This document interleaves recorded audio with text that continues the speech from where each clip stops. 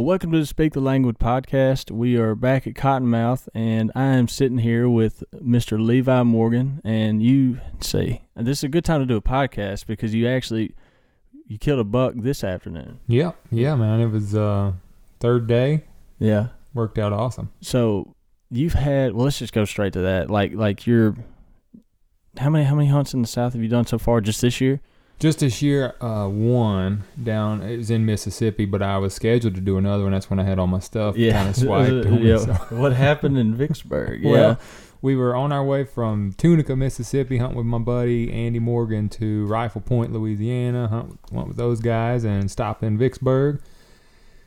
Gonna take a quick night in a hotel, just get a couple hours of sleep, and bad choice. I left some stuff in the truck, and they got all of it. Golly. So we had to turn around and go home. I mean, they took my bow, stands, sticks, Zeiss binos, Zeiss spot and scope, camera equipment, you name it, they got it. All the camera stuff too.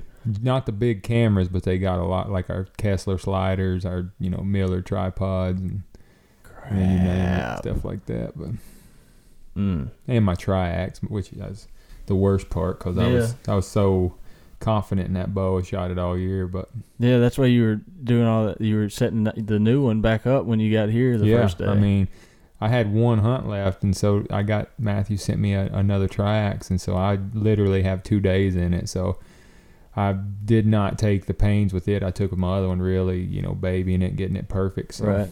It worked. We killed a big buck tonight. So yeah. So what did you? You've hunted in the South a good bit. You're talking about. I mean, what did you think of? I mean, I'm supposing you like Cottonmouth a pretty good bit. Oh my gosh, you did, man! You it doesn't did get pretty any well. I've hunted all over the South. I grew up in the South, and it does not get any better than this. And it's a tough time of year, you know. And you take all that into consideration. We got 70-degree weather, and I mean, we're seeing big mature deer on their feet. It don't get any better than that. Yeah, and I think bow hunting wise, one of the biggest things that you would struggle with is like we were telling you today before we went out there. Is we're like, man, there's not going to be a whole lot of cover in that stand. Right. But that's January. I mean, there's not much you can do because all the foliage is off the trees. You just kind of have to stay still. I mean, you got to, that's what we were talking about yesterday. You got to, stay tight to that tree, fold that seat up and hug the tree. Don't get stuck out in the middle of the air, and especially down south. These southern deer don't let you get away with nothing. No. And so, it worked out. I mean, we had enough cover. There's 2 of us in the tree, too, which makes it hard. You guys know all about that. Yeah. So, but we got it done. Yeah. I'd like to talk about kind of what made that hunt successful for you. And we talked about a lot on this podcast is we've had just a ton of success with those food plots this year. Right.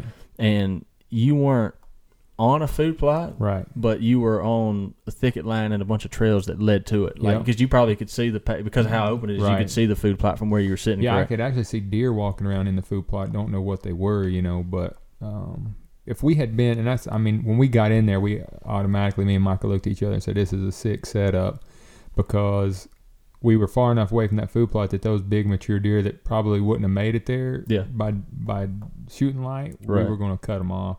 And that's the only reason we killed that one tonight, because we were actually doing the close for the night, and he come out. So if we'd have been down there 200 yards away on that food plot, I don't think we'd ever got him. And that's especially it's a lot of people, and because in a lot of other places in January right now, especially up, like where you're from around, and it's cold right now, right? Yeah. Well, it's not. I wish it wasn't like this sometimes, but it's not uncommon to see these big fluctuations in temperature like we got right now. Like tomorrow, it's going to be in the 30s. Right. And today we were wearing T-shirts. Right. It was 60-something degrees. Yeah.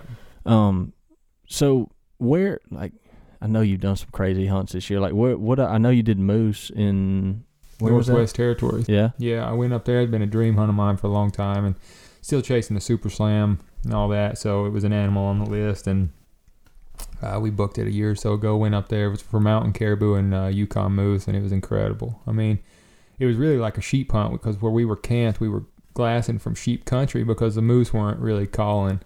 It was so early. Yeah. And so we were really spotting stalking, so we had to find them from way up high and go down in there and kill them. But we got a big one. I killed a 60-incher, and then next day, helicopter back to base camp, took a shower, and then hiked back up on the mountain, killed a mountain caribou. So Golly, just back to back like that. Back to back days. Yeah. What's the elevation like there? Is it high elevation? It's not that high. No, I think 7,000 feet maybe. So it wasn't not like, terrible. No, not like purgatory. No, Lord, no.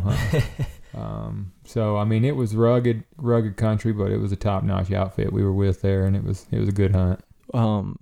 What is it? I mean, because I can compare it to an elk, but I mean, like that moose. I've never seen a moose in person. Right. Aren't they like you draw back on one of those things? I mean, like it's crazy. Is your whole pins on them? Yeah, I mean, pretty much.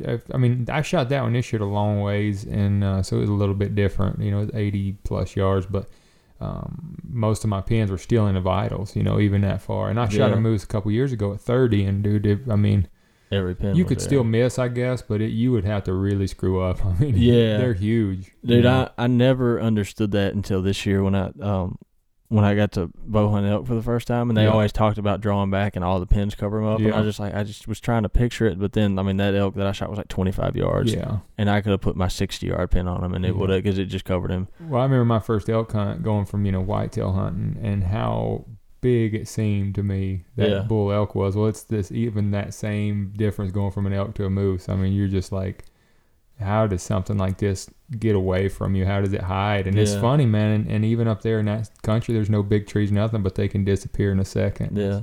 It's crazy, but it's a really cool experience. Yeah. So what do you lack on the Super Slam? What do you have left? I've got 21 of the 29 with a bow. I've got 22 total, so I still have to get 2 sheep. I need a doll sheep with a bow, a Rocky Mountain Bighorn with a bow. I got to get a polar bear, a grizzly, and a brown bear. A polar bear with a bow. Yeah, it's crazy. A grizzly bear with a bow. Yeah, I got that booked. I'm going up to Unalakleet, Alaska next year for grizzly. You're crazy. I know it, man.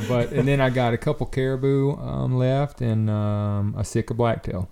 Really? So that's about it. Yeah. Do you have like a timeline map that do you have like an estimated time, or you just kind of right? I wanted to be the youngest to ever do it ever. The youngest Super Slammer is 33, and that's with a rifle. The youngest to ever do it with a bow is 40. So I'm 30, and I wanted to be the youngest to ever do it with a bow. And I really originally wanted to be the youngest to ever do it, period, and do it with a bow. And that still may happen, may not, but there's a kid coming along that's going to, take that away from me no matter what I do. So I'm not in as big a hurry to be that, and so I'm just going to try to enjoy it. I slowed down a little bit on the timeline thing, so I'm going to try to do a couple adventure hunts a year and be able to enjoy it a little more. Yeah, well, either way, that's an accomplishment, whether you're the youngest to do it or not. That's so I'm gonna get probably a lot of that slowing down because you got 2 kids now, right? Yeah, 2 now, and Samantha's sitting at the house with them while I'm down here shooting big bucks. I feel bad because she loves to be out here just as much as I do, and she just took mom roll over 100%, and I miss those little rascals bad. She's sending me pictures of them and stuff, but this is what we do for work, and so I got to still work, and then I get to enjoy it. Don't seem like work, but that's just the way it is. Well, what you just got to do is next year, just all y'all roll down here. I already told her, and I text her. I said, "Baby, you've got to come down here." Yeah, y'all need to, man. We can do it. We'll try. Because you see, the hunting's fun. We have a good time. It's just it's awesome. It don't get any better. People, place. It's what hunting camp should be, Yeah. So let's back. I got into it because jumped ahead of myself because I wanted to talk about the moose and stuff. So let's just talk. I'm sure a lot of people know about your background and whatnot, but so you, if any of y'all don't know about Levi is a world champion archer, tournament archer, and all that. And so you told me earlier this week, you're pretty much done that since you were 5 years old. Yeah. Your dad got you started doing it, correct? Yeah, my dad was a big bow hunter, and so he'd go shoot local tournaments when I was a kid, just to practice for deer hunting. And he drug me along when I was real young. I started shooting those tournaments when I was about 5. And so I started winning local stuff, and I guess he saw something in me, he thought, and took me to a national shoot. And I went to my first world shoot when I was 6, and I tied for first and ended up losing in a shoot-off. And from there, it's just been...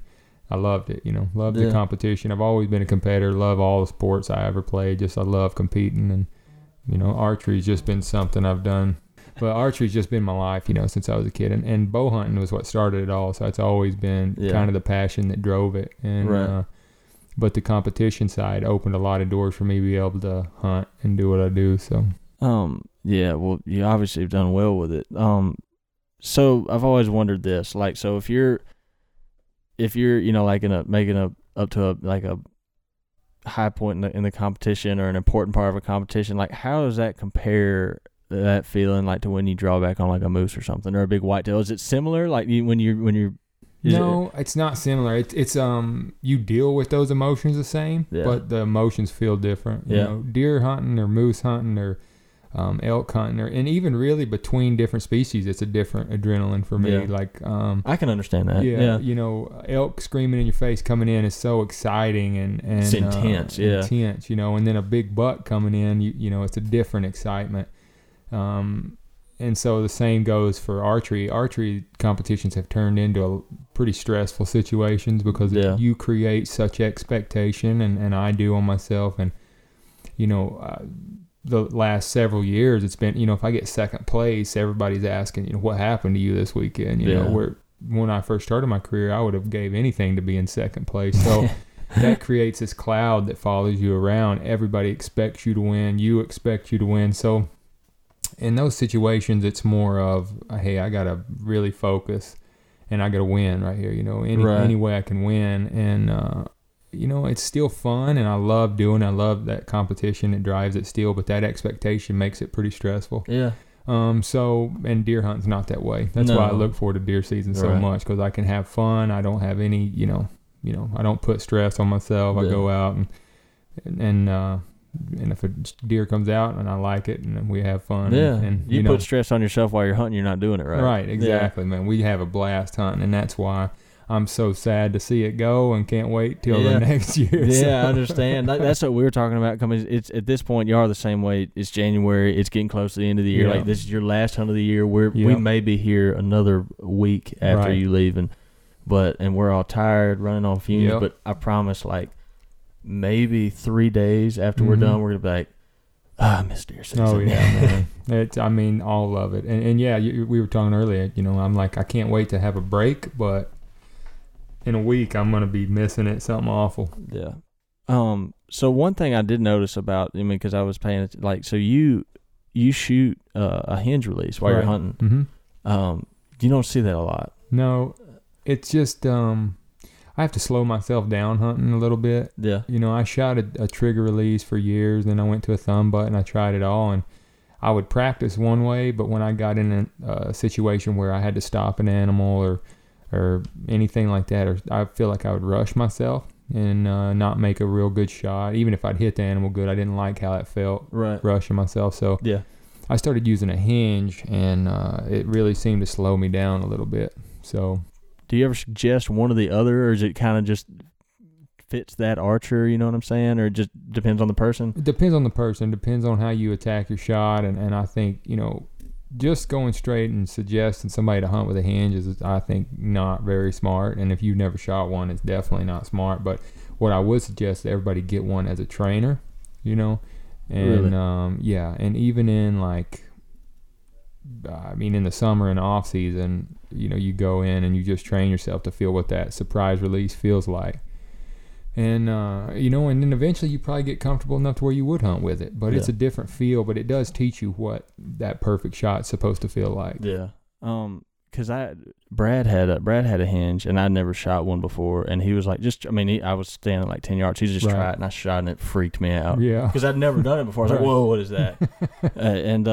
But he told me, because y'all had, when y'all were doing that, shooting that gold tip commercial, he told me you told him that, so that's exactly why I got one, just so we could practice that during the summertime. And it is a different feeling, but it was a surprise release for sure. But it makes you better, man. It makes you feel, because most people have been taught shooting bow hunting, hey, you put your pin right where you want it and then touch the trigger off. Right. Yeah. And so that works, but you can only become so good doing that, and that creates target panic, anticipation. You start timing your shot, and so what a back tension will do, it takes all that away, and you have to literally focus on aiming, which is what you should be doing. Right. And then you switch to your, other release after a while, and you start shooting it correctly. So right. So before we get, that makes me think, we did have I put up a deal on our Instagram page today, and I said send in some questions, and we'll cover a couple of those. But one of those I wanted to cover because we got this same question like a multiple number of times. People were just asking what your setup was, like right now. Okay. What you're shooting for hunting, like Okay. what's your hunting setup? So I got Matthews Tri-Ax. It's that bow's a 28-inch axle to axle, really compact. And I shoot a 30-inch draw, so that's a real drastic setup, but it shoots so good. On paper, people probably be like, that string angle is crazy, but it's got such big cams that it's not an issue. And so I shoot a Sherlock lethal weapon sight, 5-pin on a mover, and I shoot QAD, their new micro adjust rest. Right. I got gold tip Valkyrie 300s, 4-fletched nocturnal Swacker broadheads. Trying to think. Bee Stinger stabilizers. I run a 10-inch back bar. Yeah, I wanted to. I'd never seen a hunting setup with those biggest stabilizers right, on it. Yeah, I kind of shoot a mini tournament rig. Right. For hunting, I shoot a 10-inch back bar with about 15 ounces on it, and a 12-inch front with about 6 ounces on the end of it at 10-degree down angle. I'm trying to think. I shoot a 1/4-inch peep. No, I don't. I told you wrong. I shoot an 1/8-inch peep. 1/8-inch peep. That's it. And I'm trying to think. As far as my bow, and then I shoot that TrueFire Sear as a release, which is that hinge release.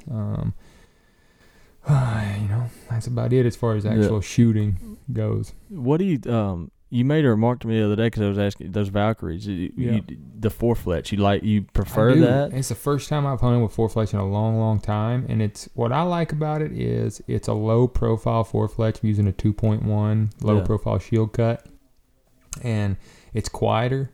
But you can, when you put 4 vanes, you can use less vane, a lower profile, which is quieter, but it still controls that broadhead. And so I did some testing earlier in the year with those, versus just a regular 2-inch high profile vane on a 3-fletch, and at 100 yards testing, I was getting a lot tighter groups with that 4-fletch Valkyrie. And so, being it's quieter and groups better, it was a no-brainer for me. It was.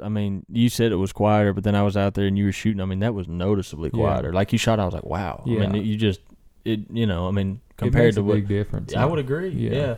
So let's go to there's one of the questions that we got. This was sent in.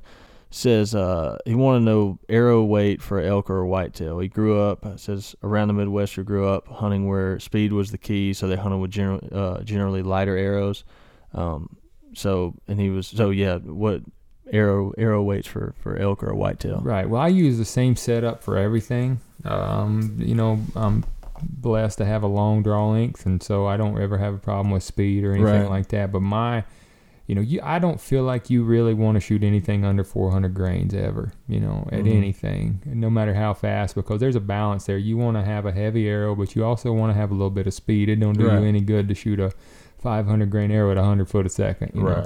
So there's a balance. There's a little bit of, middle ground there. But, anything over 400 grains, and it just depends. You got to do the best with what you can. Like Samantha, my wife's got a 26-inch draw, so she shoots like a 380 grain arrow at about 280. And that's, she blows through 250-pound whitetail with that. Yeah. But still, if you hit one of those shoulder bones and a hard bone animal, you get yourself in trouble real quick. Yeah. And I shoot a 440 grain arrow at 320. So that's moving. Yeah, it's moving. But you know what? I've still had a lot of guys try to tell me it wasn't enough. Arrow wasn't heavy enough. But honestly, I shot a moose this year. I've shot almost every animal in North America with that setup. Yeah, I was shooting my arrow's 420, and it blew through an elk. So I'd say 440. Right. And you're going to have instances where you hit a real heavy bone and you ain't going to blow through an animal. Right. But it don't matter what you shoot. If you hit that bone just right, it ain't going to go through it. So that is the most accurate deadly setup that I can find, is about 410 to 450 on an arrow weight, shooting somewhere 280 to 320. And that is a killing combination right there. So how often, how much time do you tune each of your arrows, tune them to your broadheads, do all that stuff? Yep, I do. And like I was saying, my arrows, I build about 3 dozen arrows at the beginning of each year, each hunting season. And I tune a broadhead to that specific arrow. So that a single broadhead is tuned exactly for that single arrow. I don't just screw a broadhead on and go. So those arrows got swiped in Vicksburg too. So I was literally building arrows, trying to tune this new bow and everything a day before we left. And so I didn't do that coming down here, and I really have struggled. And you saw me yesterday trying to get my setup perfect. And I'm probably way more anal than most people. Just I want it to hit right behind my pin every shot. Well, I look at it as which, I mean, obviously you know leaps and bounds more than I do, but I mean, I was growing up when I got into bow hunting. I was one of those guys. I walked in the archery shop when I needed arrows, and I would go, those are the cheapest ones. Right. But then once I started, it honestly, after I started working here, when I was around, Brad and Will and guys that shot a lot, and I started learning all these things, and then it was like that. I guess it was like that ignorance is bliss kind of thing. I didn't know, so I didn't worry about it. But then once I started learning some stuff, I was like, oh gosh, I can't just. Well, that's the same way I grew up, man. I killed big deer, and I bought my arrows from Walmart. I mean, I remember they used to come pre-fletched, pre-cut, inserts in them. I said, hey, it's cheap, fast. I'm going hunting. Yeah, it'll do the job. Yeah. Yeah, and but it all depends. I mean, you can obviously still kill deer like that, but the more I've learned, the more I've learned how good you can really be, and how good your setup can really be, and how forgiving it can be, and what that looks like, what it feels like, how it shoots. And now I can't be satisfied with anything else, and so it's kind of a curse really when you know too much about a bow and how to tune it, because you can literally sit there and nitpick a setup all day long, but it makes you better. Competition has made me a better hunter for sure, learning my equipment.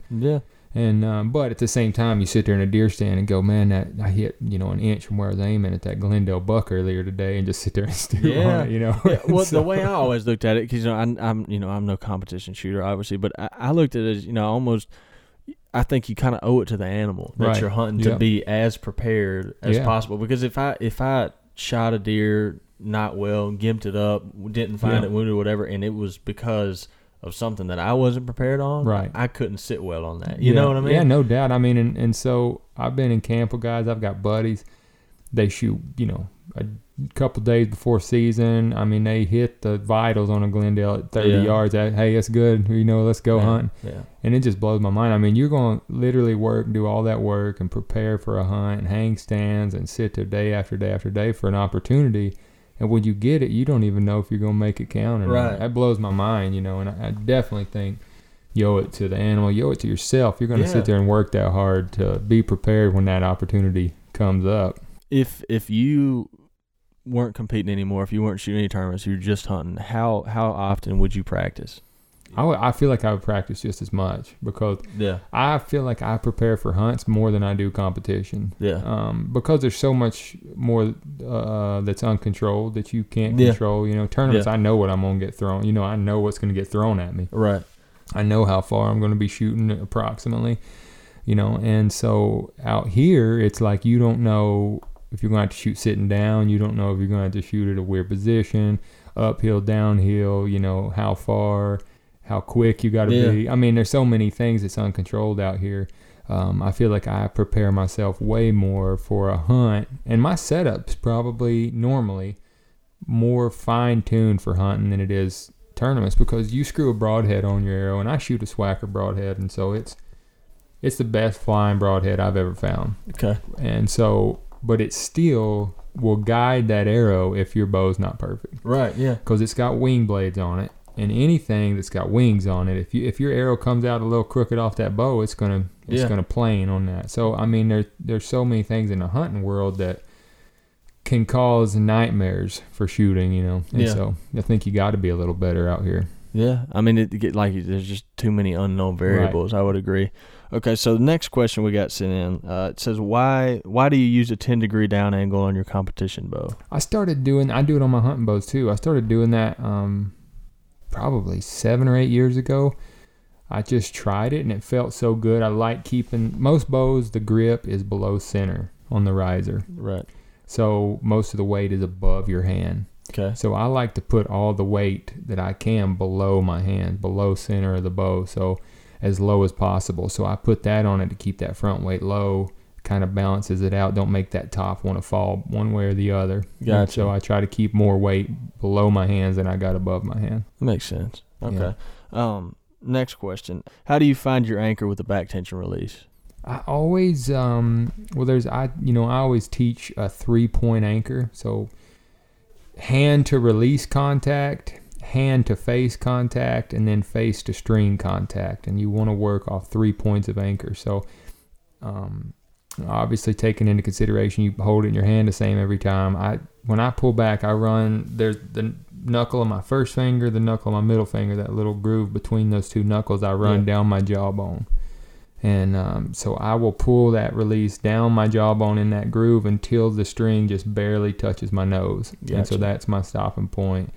And then obviously you got how you hold it in your hand the same every time. But that's how I have a consistent anchor and hold it the same. So I'm assuming, because a lot of these questions, they're not going to be able to see because we're on a podcast. So what do you? I'm sure you've covered that in some way, because you have an awesome YouTube channel for all this stuff. It's on YouTube. Yeah, 3-point anchor. Yeah, it's on our YouTube channel. And what's your YouTube channel called? So it's Bow Life. Bow Life. Yeah. Bow Life. So TV. a lot of these guys, if you're hearing this, just go check out his YouTube channel and he'll answer a lot of this stuff for you. Yep. Selfish question, because it's made me think about it. What's your take on it? Have you ever seen anyone anchor with that you can't see the thumb behind the neck like that? You ever seen that? I've seen that, and I don't like it. You don't like it? No, when I was a kid, people were doing that, and I tried it. And, now I got to change everything that I do. Look, the thing about archery is, there is no right or wrong way to do anything. If you can repeat it, that's what I always say. Archery is about repeating things. It's 100,000 little things that are happening at once. And no matter if it looks horrible, if nobody else does it, whatever, if you do it the exact same every time, you're going to be a good shot. Yeah. And so there's no right or wrong way. I get beat by people doing it with horrible form. I get beat by people punching the trigger, Tim Gillingham. I mean, look, I've got beat by it all, and it's because those people can repeat it the same every time. Right. I can't anchor with the thumb behind my neck because I don't do it the same every time. It don't mean you can't do it. It just, some things make it harder to repeat than others, and so, but if you've done it your whole life, I'm not telling you that you're wrong and you need to go change it. You need to find something you can repeat, and that's right. I tried Jordan saw me doing that, and he was like, you've got to stop doing that. And I tried, and I stopped, and I started shooting without my thumb behind my neck, and I was spraying arrows all over the place. Well, you need to get a hinge. That's what I see. Because you can't put your thumb. Right. Well, that's what I was actually going to, because I told Brad, because I saw Brad doing it, and Jordan shoots a thumb release. And I said, you know what? After hunting season, I said, I'm getting one, and I'm going to do that. That's going to be my project over the summer, because I've heard the most positive response I've heard from asking them about the thumb behind the neck was like, well, I guess it's not terrible, but everyone's ever going, yeah, it's okay. Yeah, it's just unnecessary, I think. Right. But, and you got different, if you get different gear on, different situations, you got your hood up, something, and it's just another unnecessary point of contact, I guess. If you run a 3-point anchor system, you don't need to have your thumb behind your neck. I don't necessarily think it's going to hurt anything, but it's just one of those things where if that's comfortable to you, then I'm not telling you you got to go change. I know I couldn't do it. Yeah. But it's probably because I've shot the opposite way for so long, just like trying to get you to change from having your thumb behind your neck, So, well, after I get my hinge release this summer and lose 3 dozen arrows trying to get it down, I'll tell you how it goes. It ain't cool to have your thumb behind your neck anymore. Give it up, man. You think you're cool because it's 2018, Lake. Oh gosh. Okay. I thought this question was interesting, especially since you made everyone. I called so like Levi and Micah. I go, I walk over where they were staying the other night, and I'm like, hey, we're telling them the plan for the morning. They're like, hey, yeah, we're actually running to town in the morning. I was like, why? They're like, we're going to the gym. I was like, the gym, and us, I guess, as lazy slobs, we didn't even know there was a gym in town. Well, but the question here someone asked is, they said, is there any specific exercises that you know of that could strengthen to be able to hold on target better, to stabilize them better? And I've heard stuff on that before, but you would know better, obviously. Yeah, I do. I did an article in the Matthews catalog that was last year about fitness, exercise, and stuff for archery. And it's really just working your core, working your back, and working your triceps, really. And that's obviously you don't want to have some muscles that are, bigger than others or overpowering others. So it's really just a good, a good upper body workout. You know, I mean, I don't lift a lot of heavy weights. I do a lot of cardio, a lot of core work, and a lot of back, because you know you're aiming and holding that bow with your back and your triceps. So, and obviously some shoulders too. A lot of people have bad shoulders, so they can't do a lot. But I mean, it's kind of hard to explain on a podcast as far as an entire workout, because I do so much different stuff. But if you find that article I wrote for Matthews, it kind of touches all that stuff and goes through it piece by piece. But I know Josh Bomar does a lot of stuff like that. And so I've, and then Hunt Train Repeat, Blake Kidder, he's actually unbelievable. And he's a big archer. And he's actually the one that got me started taking fitness so seriously several years ago. And so, I mean, there's a lot of good, knowledgeable people that know more about fitness than I do. I just know how to work hard. And so I don't go in there every day with a specific, I'm going to hold better for doing this. I just try to be healthy and try to build those muscles that I use shooting a bow. Yeah, well, I understand that. And I mean, I was definitely guilty of, used to, before it was before I started working here, and all my hunting was around just around Mississippi and stuff. And I kind of pushed all that. I was like, man, that's dumb. You don't need that stuff, But until we started doing like out west stuff when working here, I was like, okay, yeah, you probably should do some of that stuff. Yeah. It really, I mean, it's not a gimmick. I mean, that stuff pays off. No doubt. And I mean, I remember, because I grew up a whitetail hunter, that's all I ever did. And you don't need to be in good shape to go sit in a tree stand. No. But I remember going out west elk hunting. I was like, okay, that ain't no joke. And then I went on my first real adventure, like a caribou hunt up in the Arctic. And I always seen these caribou hunts on TV. I was like, it's easy, there's thousands of caribou walk right by you. Just pick one out. Yeah, well, it wasn't that way, dude. I mean, that's the most I ever walked in my life up to that point. And I literally thought that, I was like, my adventure hunt career is over, and it ain't even started yet, dude. I'm going to die out here. So that was been several years ago, and I was like, man, I gotta be better than this, And so it became a real serious part of our lives. And so, and hunting season's tough, and that, because we travel and hunt so many different places, and it's hard to find gyms and make yourself go. And so we just kind of made a deal with each other that we were going to hold ourselves accountable and find a gym, and not because we sit here and eat fried foods and I was about to say, you needed you need to go to a gym after how they feed you here. It's like, and so I mean, I don't look like a supermodel, got a six-pack right now this time of year, but we've stayed in pretty decent shape. I mean, it's not, I'm not, I was like, man, I should probably start doing that. Yeah. Jordan, come on, we're going to the gym. It was so funny. You told me we were going to this other little town. I won't call them out by name. Don't do that. May have some fans in those People towns. know us around here. But it was one town that I was like, we're going to go there and find a gym. You're like, man, that's sketchy. I'd go to this other town. We went to this other town and went to the gym, and I was like, if that town's the sketchy one, I don't want to go to it. But I was telling you, I was like, man, look, if you want to go to the gym that bad, just go run up the levee a few times. Yeah, maybe exactly. Go pick up some cross ties. Yeah. Full on, do it like Cam Haney does. Just run around and start picking up rocks. No, that dude's a beast. I ain't doing that. I go to a gym, and I don't take it that serious now, but I like to be healthy. Yeah. Oh, look, we were hunting somewhere, and I won't.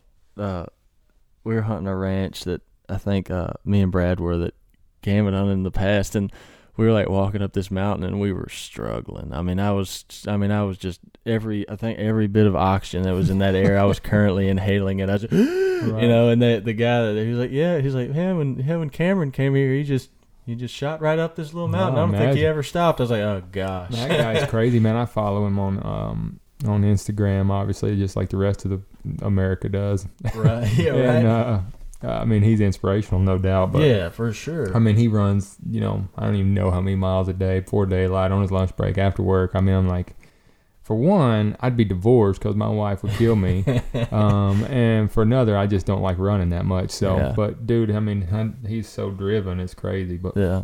So last question, and then it's late, and then we still gotta. Well, we gotta go. I killed ducks in the morning. Yeah, we gotta go shoot ducks in the morning. So yeah, you did have so Levi Morgan had his first duck hunting experience here at Cottonmouth. I shot a box and a half of shells and killed 6. Hey, but you got a limit of ducks. I got if my you limit. ain't shooting a lot, you're not having fun. If for it was teal, and those things are not slow. Yeah. So if any of y'all are listening to this and y'all don't duck hunt a lot, so I mean, the teal is obviously it's a type of duck, but it's a very small duck. Yeah. And it's we call them little F-18 fighter jets because those things. I mean, sometimes you hear them coming before you see them. You just and they're gone. Yeah. And so shooting those is no easy task. No, it ain't. And you know what made me nervous? That's the first time I've been nervous in a while in front of people was at the end. I had 2 left and everybody else tagged out. And it was everybody standing around watching me. And that's the first 2 in a row duck I've shot the whole morning. I killed the 2 come in. I killed 2. I was like, good. You felt the pressure. Let's go home. Boom, boom. Yeah, we're done. We're done here. Okay, so yeah, last question I got to cover. Someone, what is the best way that you know of to get rid of target panic? I've said this several times. I think the best way to do that is if you, like right now, off season, between now and hunting season, take a 2-3 week span.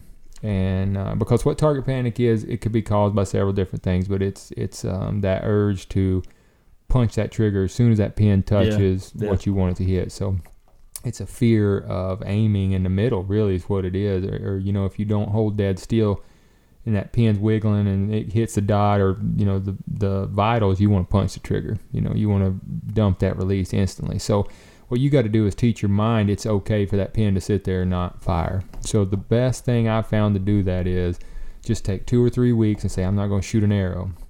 Go out and do exactly what you would normally do when you practice. Load the arrow, stand there 30 yards, 20 yards, whatever.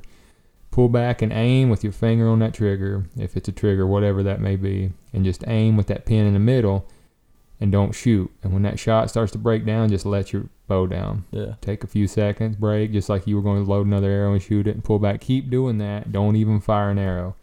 Do that for a couple weeks, and slowly you're going to start to teach yourself, I'm aiming in the dot, and I don't have to punch that trigger off. Do you know what? I just thought of this. I don't know why. Didn't you weren't you on an article about that? I did. I got a YouTube thing about it, and I wrote several articles. Yeah, because I don't know why. Just me being me. I don't know why I didn't think about this till now. But again, over the summer, I was stressing myself out because I knew I was elk hunting in September. Right. And I started getting target panic like mad. Yeah. And I came in. I was sitting at my desk one morning. We have a range behind the office, and Will comes in and he printed out that article and he laid it on my desk and said. Do this. And I did for every morning. I would do that. I went outside, but right when I got to work, I'd go outside of the range and I wouldn't shoot. I'd just draw back and it worked. Yeah. And the hardest part is not shooting. And like even when you start aiming in the middle and feeling that, you get excited. The first day that I did it, that I told myself, I was like, I didn't think it was going to be that. I was like, all right, draw back, put it on, do the thing, hold it in the middle of it. And as soon as my pin hit the center of that dot, I jerked. Like I had my finger behind the trigger because I had trigger release, but I did. I mean, my whole body just went like that, and I was like, "Oh, that's what's doing." Yeah. Yeah. So your mind, and it's so funny. When I was little, I had it so bad that I couldn't even hardly look through my peep without punching the trigger. Really. And my dad used to stand there and tell me, "Son, don't let that little piece of metal control you what you're doing. You're the one in control. He used to but it's so hard when you have that." And I got rid of it for the longest time. And then when I turned pro in 2006, and then in the beginning of 2007, I won my first national shoot as a pro. And that expectation started coming back around. Yeah. And, I wanted to prove it wasn't a fluke. And all of a sudden, here come target panic again. And I'm shooting as a professional, dealing with target panic. Yeah. And I won several tournaments dealing with target panic until I beat it again, but that was one of the ways I did that. There's several different ways to do it because there's so many causes. Yeah. It could be shooting too much poundage, your pin ain't big enough, your peep ain't big enough, your draw link's wrong, all that stuff. But what I would do is even because releases have settings where you can, sensitivity settings right. and how light, how heavy. Set that sucker so heavy it won't fire if you're having trouble and you can't aim without firing it. Yeah.